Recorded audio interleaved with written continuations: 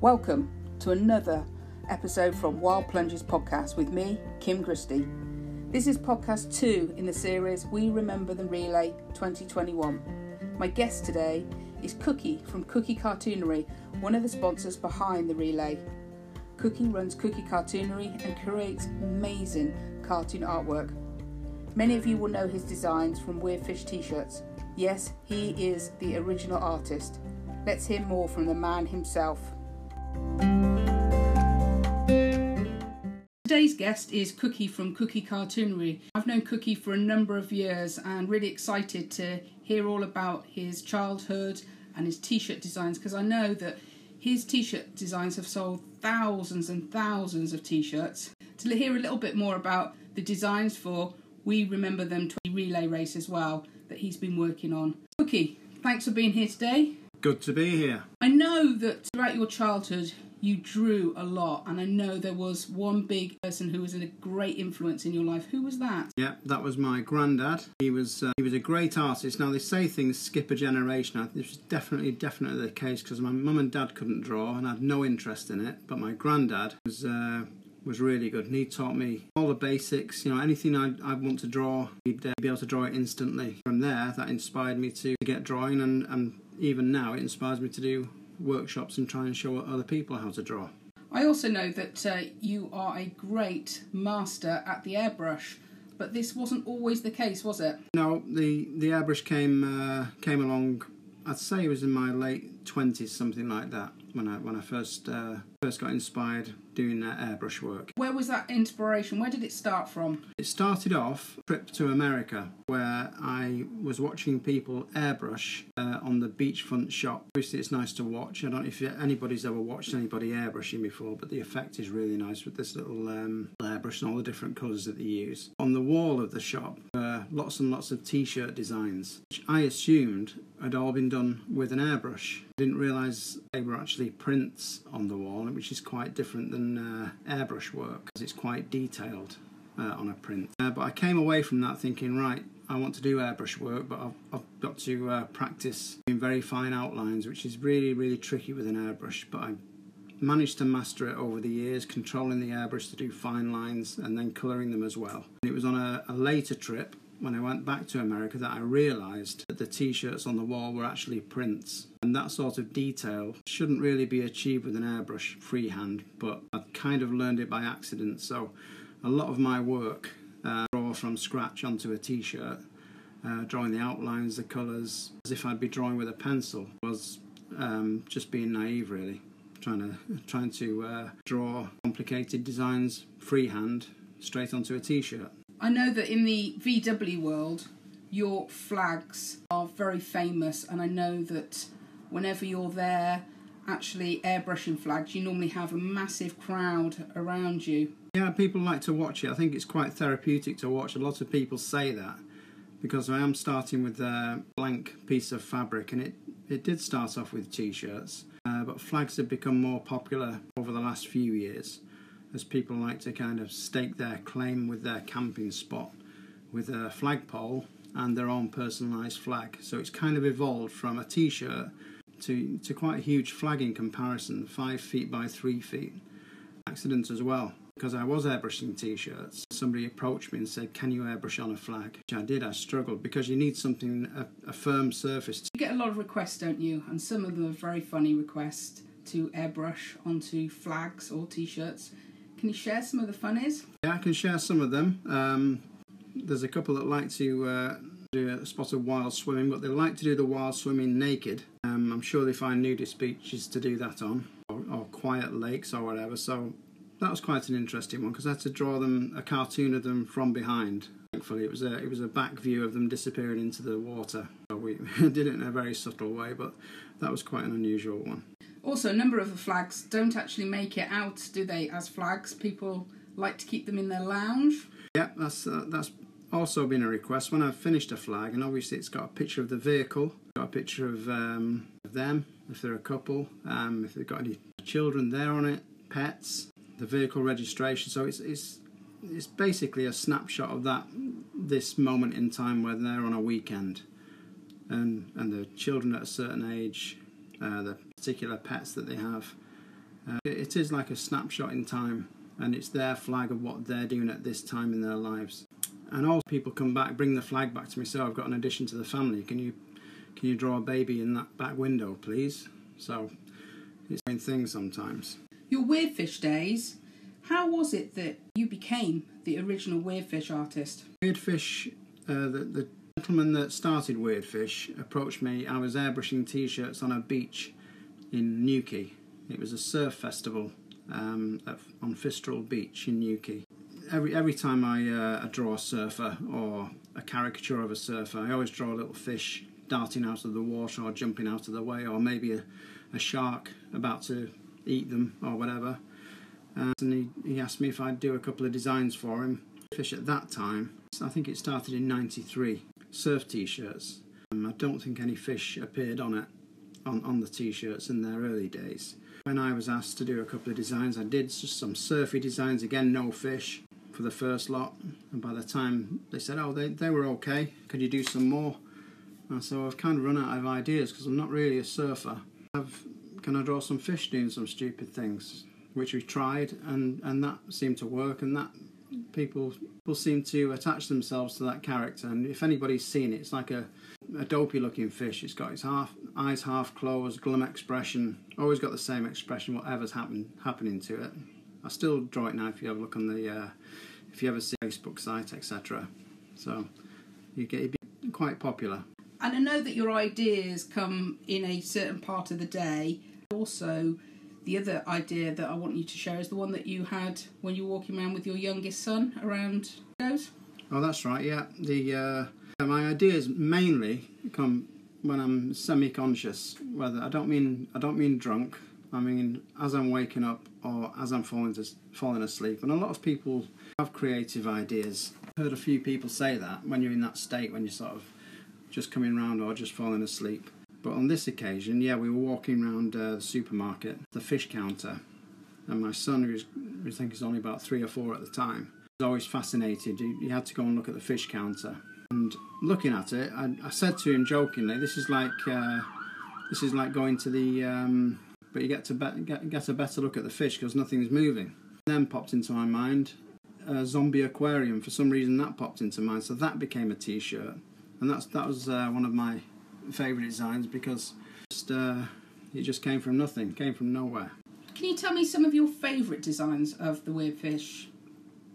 Fish anymore, we call him. Well, actually, I don't call the character actually, but I remember when I was first making airbrush t-shirts, even before, so I was about 14, 15 years old, and somebody asked me, I think it was my mum or dad, so what's the fish's name? And straight to Bob, because he always sees around. So I suppose if the fish has got a name, it's Bob. But we think of him as the cookie fish, or, you know, if anybody asks me, it's, you know, did you draw the dopey-eyed fish? So he's got several names. My favourite designs, there was a fish, and it seemed to be the perfect for anything the fish was doing, because the more obscure, or the more obscure the activity of that fish, it was like a caption, or weird fish, and it said it all really. And my favourite design, I think, was for weird fish, what I call happy fish, sad fish. It was like a 6-box cartoon. That was one of the very, very early ones. It was swimming underwater with an umbrella. It had the exact same expression as fish do have the same expression. I think that's why I enjoy drawing them, because no matter what mood that fish is in, and they must have different moods. The starry eyes, the expression, and it was happy fish, sad fish, confused fish, something else fish, I can't remember, and right at the end, weird fish. And I've seen it on other t-shirts since, so it must have inspired a few people, which is nice. So talking about great t-shirt designs, because obviously you've made a number of fantastic t-shirts that have sold, as I said, thousands. What made a great t-shirt design, and can you then tell us about the design for We Remember Them 2021? I think I've gone from very, very simple designs over the years to very, more complicated designs, and I think sometimes a message can be put across with a few lines, and I think looking at great t-shirt designs, it's the more designs that seem, because with a t-shirt, you've got maybe, if you're wearing a t-shirt, somebody's got 2 seconds to look at it before you've walked past them. Something that can be in the short space of time at it, and you've got to understand it. Just try and work towards, anything more. It can be a greetings card or that's going to be hanging on your mantelpiece and studied, or a cartoon.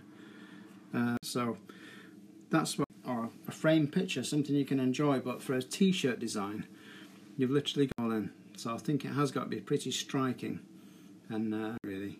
So the relay, we remember them 2021. What 2 seconds does it hold for us? Well, to something that can all at a time in a short time. So the front logo that we have, I don't think many people have seen it yet, but when you do see it for the t-shirt, and we have it's basically the British Isles, and the focus, especially for the year that's just been, has been on it's been such a inspirational image for everybody, and I've tried to incorporate that into the British Isles. The event itself is massive. It covers Northern Ireland, England, Wales and Scotland, and all the little islands around it. So the front logo, large the event is, to grasp how the event is, but also how the community is together, and the rainbow brings it together.